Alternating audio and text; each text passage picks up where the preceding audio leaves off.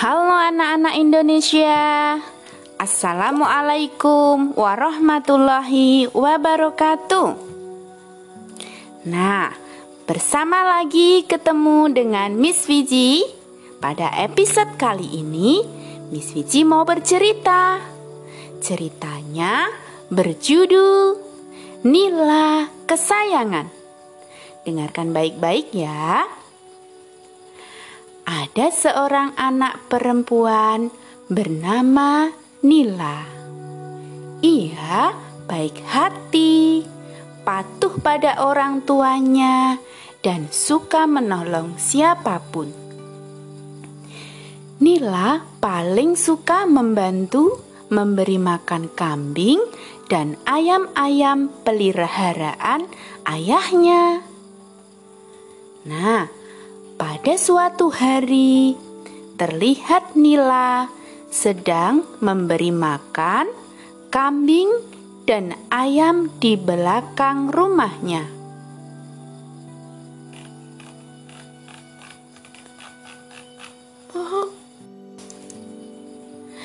Kebetulan ayah Nila sedang pergi ke rumah nenek. Jadi, Nila yang mendapat tugas dari ayah memberi makan kambing dan ayam-ayamnya. Ayo Bendot, makan dulu yuk. Lihat nih, rumputnya hijau dan segar, kata Nila sambil memasukkan rumput ke dalam kandang kambing.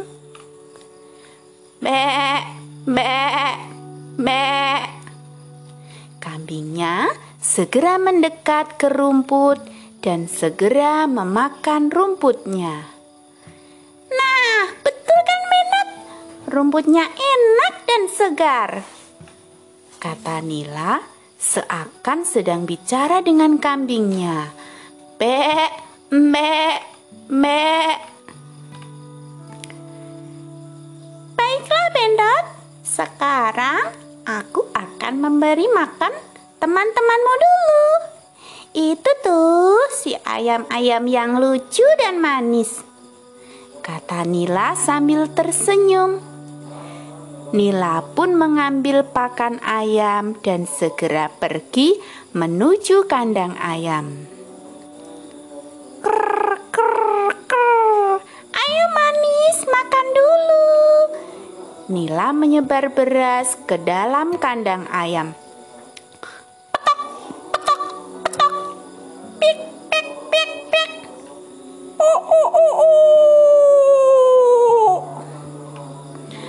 Ayam-ayam berlarian dan berebut beras.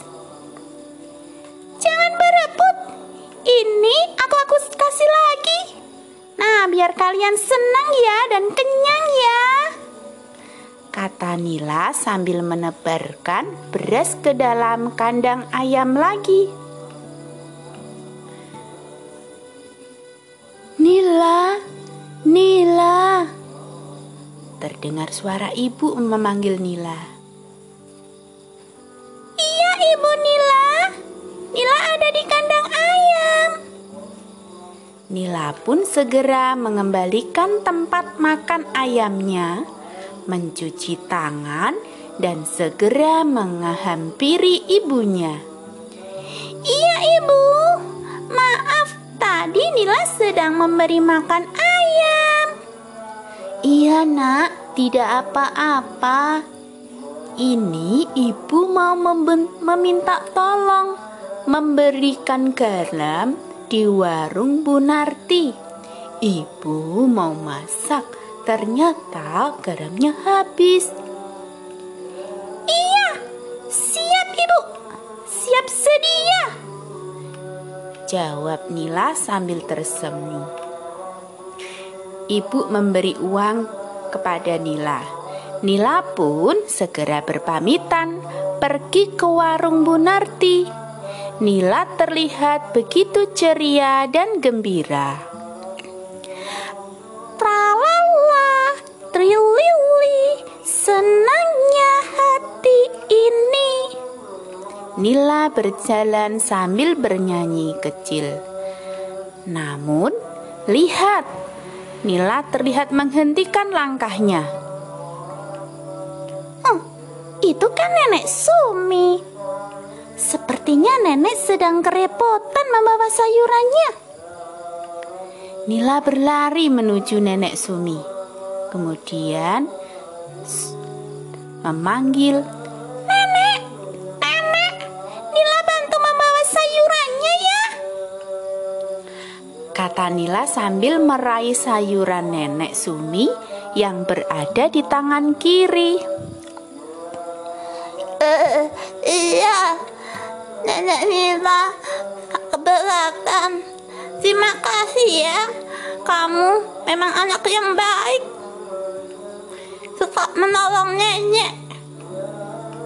Jadi nenek tidak kerepotan. Iya nenek, iya nenek. Nila pun senang melakukannya. Nenek sangat keberatan tadi. Untung Nila baik hati menolong nenek.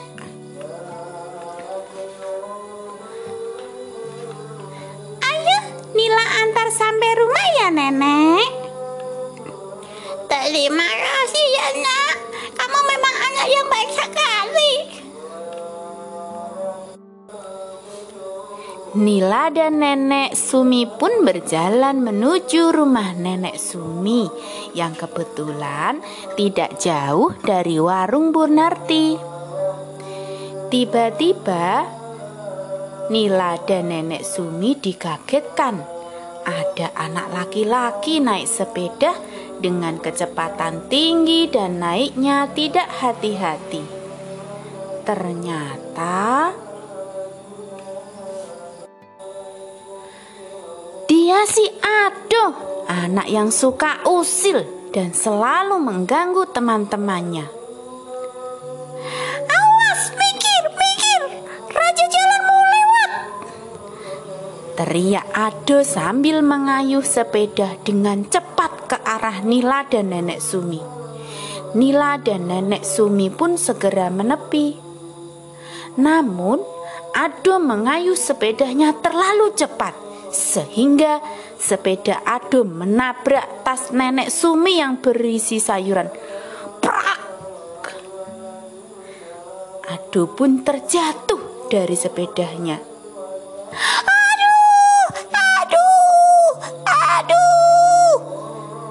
Ado meringis kesakitan. Nila segera menolong Ado dan membantu mengangkat sepeda Ado. Makanya kamu hati-hati, Ado. Naik sepeda harus pakai aturan. Jangan semaunya sendiri. Apalagi ini di jalan umum. Ado, jangan diulangi lagi ya. Ini bahaya untuk keselamatan kamu dan orang lain. Lihat tuh, itu sayuran nenek. Sayuran Nenek Sumi jadi berantakan dan sebagian ada yang rusak. Iya, aku memang salah. Aku minta maaf ya. Aduh, aku minta maaf. Ayo, kamu minta maafnya sama Nenek Sumi. Nenek maafkan Ado ya. Iya, Nenek maafkan. Lain kali hati-hati ya bila bermain sepeda. Apalagi ini di jalan umum seperti ini. Iya, Nek. Iya. Ado berjanji tidak akan mengulangi lagi kesalahan Ado. Dan ayo, Nek, Ado bantu membawa sayuran Nenek. Nila dan Ado pun membawakan sayuran sampai ke rumah Nenek Sumi. Nenek sangat senang dan berterima kasih sekali sudah dibantu Nila dan Ado. Nila dan Ado segera berpamitan. Nila segera menuju ke warung Bu Narti membeli garam. Ado pulang ke rumahnya. Setelah sampai di rumah, Nila meminta maaf kepada ibunya karena terlalu lama dan kemudian menceritakan kejadian Nenek Sumi serta Ado. Ibu Nila pun menyampaikan kalau ibunya ternyata bangga sama Nila. Ibu bangga sama kamu, Nak. Kamu memang anak yang baik hati. Ibu semakin sayang sama kamu. Kemudian Ibu Nila memeluk dengan penuh kasih sayang. Nah, demikian cerita dari Nila Kesayangan. Teman-teman di rumah selalu ya berbaik hati seperti dari sikap si Nila. Nah, demikian cerita dari Miss Wiji. Sampai ketemu di episode berikutnya. Terima kasih sudah memperhatikan. Wassalamualaikum warahmatullahi wabarakatuh.